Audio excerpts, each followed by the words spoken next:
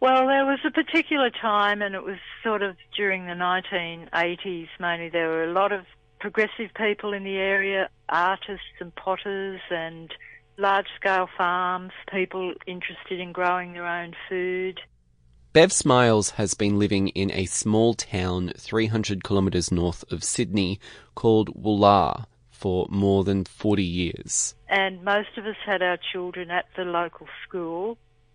We used to run an Easter fair, so we'd have music and games and dances and stalls and fun activities, cricket matches, all sorts of things going on. So the community really worked together with everything that happened, and it was a wonderful time. But it was just under 2 decades ago, things started to change in Woollahra in a way no one anticipated. And so when people hear the story of what's happened to our community, most people are seriously shocked.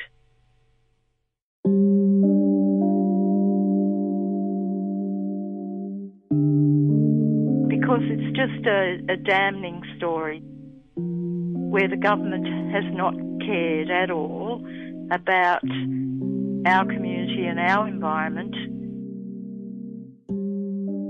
It was in the late 90s, around about 1998, when a real estate agent turned up and started cruising around looking to buy properties. One was a big cattle property, and he purchased that property and then started trying to encourage neighbouring properties around to sell. Bev says at first no one took him up on his offer. They loved living there, they had no reason to sell or move away. But it wasn't until later when they found out that this real estate agent was actually an agent for a mining company that was looking to get the exploration licence for the Wilpinjong area, which would later become the Wilpinjong coal mine. And then it turned out that this coal mine was to supply a secure supply of coal to the largest power station in the state. Into the 2000s, assessments took place to suss out operations for the Wilpinjong coal mine, of which Bev says during this time, the community was never consulted. And it wasn't until 2004 where a meeting was held to meet with community members in the Woollahra Hall. Hundreds of people turned up to find out what was going on about this mine. We were assured that it would be a good thing for the community.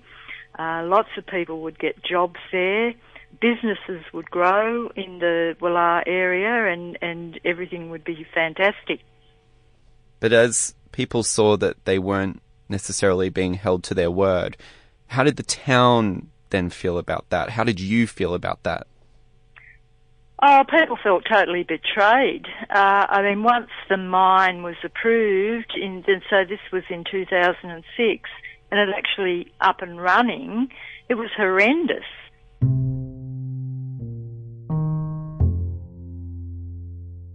The noise that came out of the mine was far greater than anything that the assessment reports had predicted. So immediately there was one whole valley of local people to the south of the mine were just driven totally mad by it. They were completely not able to function because they were being kept awake all night. Plus, people were finding then their houses were getting covered in dust, coal dust getting inside your house and in your kitchen. And one of the other problems the mine had is called spontaneous combustion, which is coal spontaneously catches on fire and you have this really horrific sulphur dioxide smell. And that was getting into people's houses in the village and making children nauseous, and people's lives have just been a total nightmare.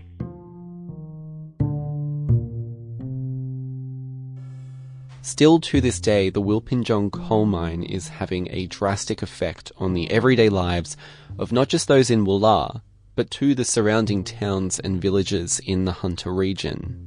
But the Wilpinjong coal mine isn't the only cause for concern. The Hunter region is one of the biggest hotspots across the country for coal mining operations, to which the effects of the practice are seeping into the lives of more and more Australians each year. Today on the show, we're going to hone in on one area here that occurs as a result of coal mining practice, and that's air pollution. You're listening to Think Sustainability. My name is Jake Morecambe.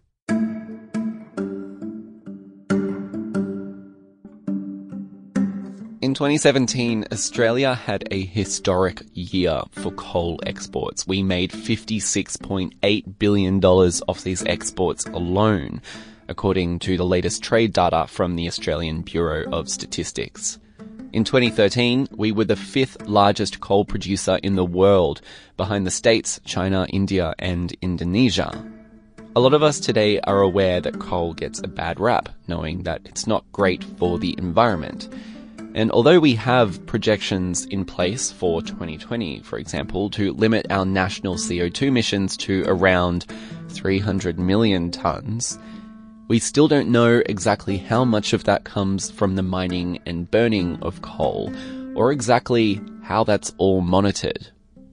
But what we do know are the pollutants that form as a result of coal. Well, in Sydney, if you had to describe on a bumper sticker what our air quality position was like, you'd say, well, yeah, air quality's generally pretty good. We don't have the problems that other places do. But if you can't see it, it doesn't mean that there's no problem. This is Nick Sarowski. Nick coordinates the air pollution subject at the University of Technology, Sydney. And he says in Sydney, there are two pollutants in particular that we should be concerned about. Particulate matter and ozone. Ozone probably rings a bell. You might remember the mantra, there's a hole in the ozone layer.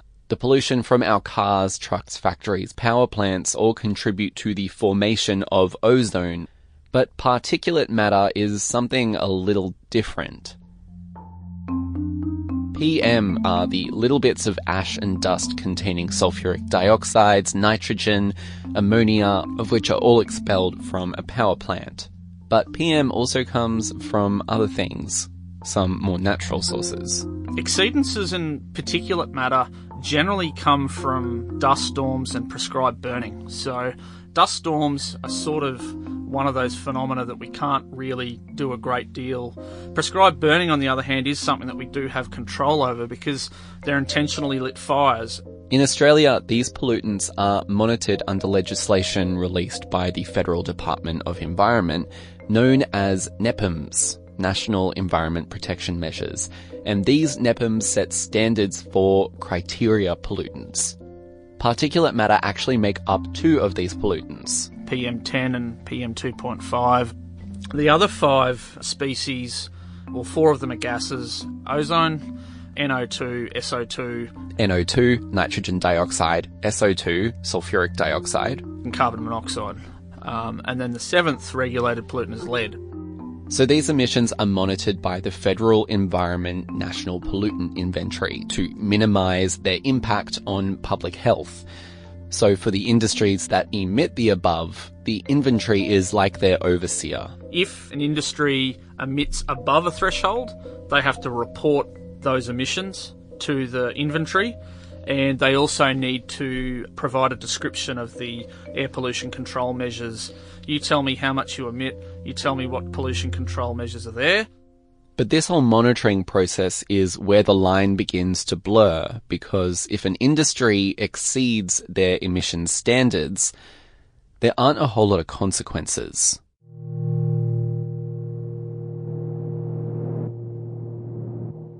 And how efficient are those standards? Extraordinarily inefficient. This is James Whelan. James works with Environmental Justice Australia as a researcher and community networker for people affected by things like coal mining operations. If motor vehicles go over 100 kilometres an hour, there are consequences. People are fined, people are prosecuted, and even have their licences removed. By comparison, in the Hunter Valley, where coal mines and coal-fired power stations are causing exceedances of the national standards, the state government here in New South Wales is doing very little, if, you could say much at all, really, to control air pollution there. In New South Wales between 2000 and 2008, over 3,000 pollution licence breaches were recorded, but only 6 of those actually made it to court. James believes that there is a strong aversion to prosecuting when it comes to a breach of licence, which is apparent in the case of the Eraring Power Station near Lake Macquarie in New South Wales. The Eraring coal-fired power station is Australia's largest coal-fired power station. It's more than 20 years old. The power station has a coal ash dam that contains hundreds of thousands of cubic metres of coal ash, the byproduct of burning coal. That coal ash has a nasty tendency to dry out and blow in the wind. Lots of members of the community made complaints to the EPA in New South Wales. The EPA investigated and found the coal ash had dried out and was blowing over the community. They instructed the company that runs Eraring to control that ash, and they fined them. But the fine was $15,000. That's one of the larger fines. You can imagine pretty readily $15,000 is not enough to act as a deterrent to that power station or motivate them to control their pollution as well as they might. Given that there is just this growing pool of evidence to show that air pollution is having this hazardous effect on human health, shouldn't that prompt to hold these people accountable or hold these power plants accountable for their emissions? There is a growing awareness of the health problems from power stations. It ranges from what might seem fairly innocuous health impacts, a sore throat, sore eyes, irritated respiratory tract, but extends all the way through to reduced birth weight, increased probability of preterm birth, and premature death. More than 3,000 Australians dying prematurely each year. The state and territory governments have the powers that they need to vastly improve the licence conditions for major polluters such as power stations and mines. They're not using those powers. And there is in New South Wales a system of load-based licensing where a fee is charged on a polluter according to the amount of toxic pollution they emit. The power stations in New South Wales currently pay each of them between $1 million and $4 or $5 million each year. That fee, although it might sound like a lot, hasn't been enough to act as a deterrent. The medical professionals we consult with suggest that those fees should be multiplied by as much as 50. They should be increased by as much as 50 times so that the fees that the polluters are paying act as a genuine deterrent and really motivate them to do everything they can to reduce pollution. Then you'd see the older, inefficient power stations closed.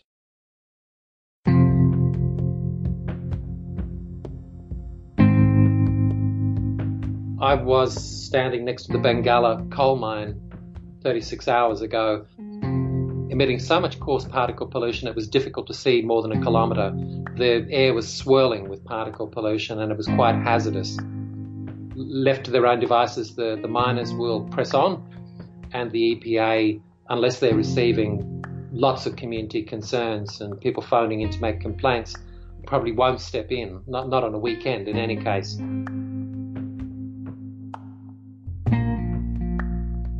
For someone that's been seriously concerned about the impacts of climate change for, a long period of time, for at least half of my life, the fact that the government is prepared to continue approving coal mines, I think this New South Wales government will have a lot to answer for.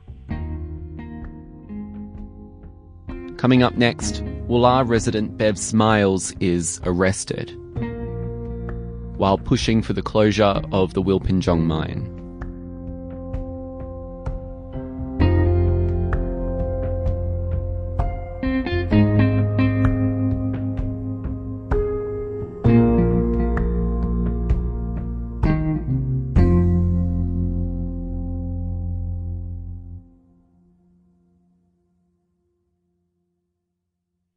Why have you stayed? Why have I stayed there? Well, I'm at a crossroads in my life now as to making those decisions. Well, if I do decide to leave, is my property worth anything? Attracting someone to buy into an area that no longer has any of the services that it had before made it very difficult to even contemplate who would want to buy into the area. And so we're stuck. As the Wilpinjong coal mine began to expand, the town centre of Woollahra slowly started to fade away. All of the services were bought out by the mining companies. The churches, the shop selling hardware and mechanics, the grocery store turned into a little food hut selling pies and coffee, mainly for the miners and contractors in the area. The fire brigade was amalgamated with another brigade some 40 kilometres away, and Bev is even concerned about the postal service shutting down altogether. There's hardly anyone left. Those of us that are left at a totally socially and economic disadvantage, because now everything that we could get in the village, we have to drive into Mudgee, so it's over a 100-kilometre round trip to just go and get a tyre fixed or something like that.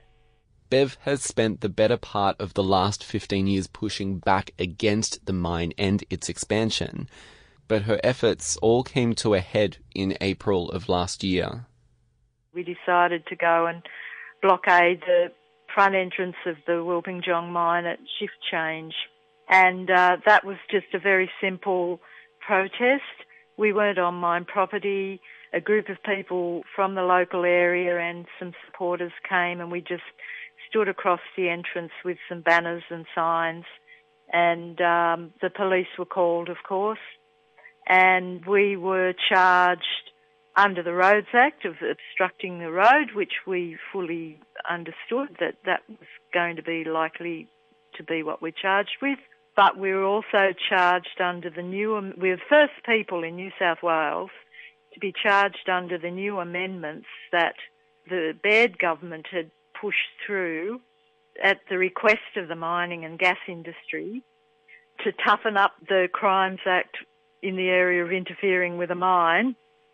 These anti-protest laws give police new powers to search and detain protesters, but also expand the offence of interfering with a mine, which covers both extraction and coal seam gas exploration sites. What ups the ante with these new laws, though, is the penalty, which can see those charged facing up to 7 years in jail. Bev and 2 other protesters on the day were all charged under this new act, along with another offence under the Crime Act and 1 under the Roads Act for obstructing traffic, receiving 3 charges in one day. Bev is also embroiled in another legal battle with Peabody, the operating company behind the Wilpinjong coal mine, and was due in court twice in the same week in which we spoke, back in early February. How are you feeling about tomorrow? Tomorrow meaning the Woollahra Progress Association, the group in which Bev is part of, challenging the expansion of the Wilpinjong mine. Well, we're fairly confident. We've got a very good legal team. We know the company's quite nervous about facing the case. And, all we can do is hope for a good outcome. And when it came to the legal action against Bev herself for protesting the Wilpinjong coal mine, I wanted to ask, how do you feel about the fact you have to go to court on Friday over this? Well, I mean, it was a bit of a surprise to find ourselves being the first people to be arrested and charged under these new laws. It's an absolute outrage what's happening in New South Wales, and a lot of people don't understand that.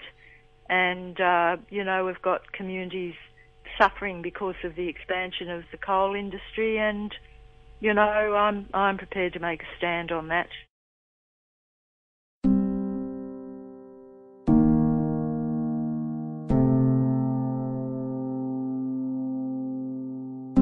On Friday the 9th of February, Bev Smiles and her 2 fellow protesters pled not guilty to their charges after their protest. They stated one of the reasons behind their protest was the Wilpinjong coal mine had just been approved for its 7th expansion in 11 years. The court's decision will be finalised in June of this year, and although the mine shows no sign of slowing down, neither do those pushing back in the Hunter. If I have to go to jail, I'll go to jail, because I just think, I'll just do whatever I have to do to support my community and get my community story out there, and I just think it's an important thing to do.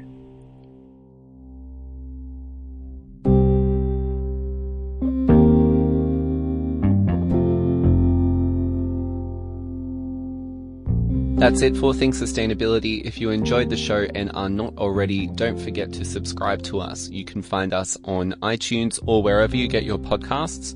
Just search for Think Sustainability. For more info, you can also jump onto our website at 2ser.com/Think Sustainability. This show is made possible with the support of 2SER Radio, the University of Technology Sydney, and is heard around Australia by the Community Radio Network. My name is Jake Morecambe, and I'll see you next time.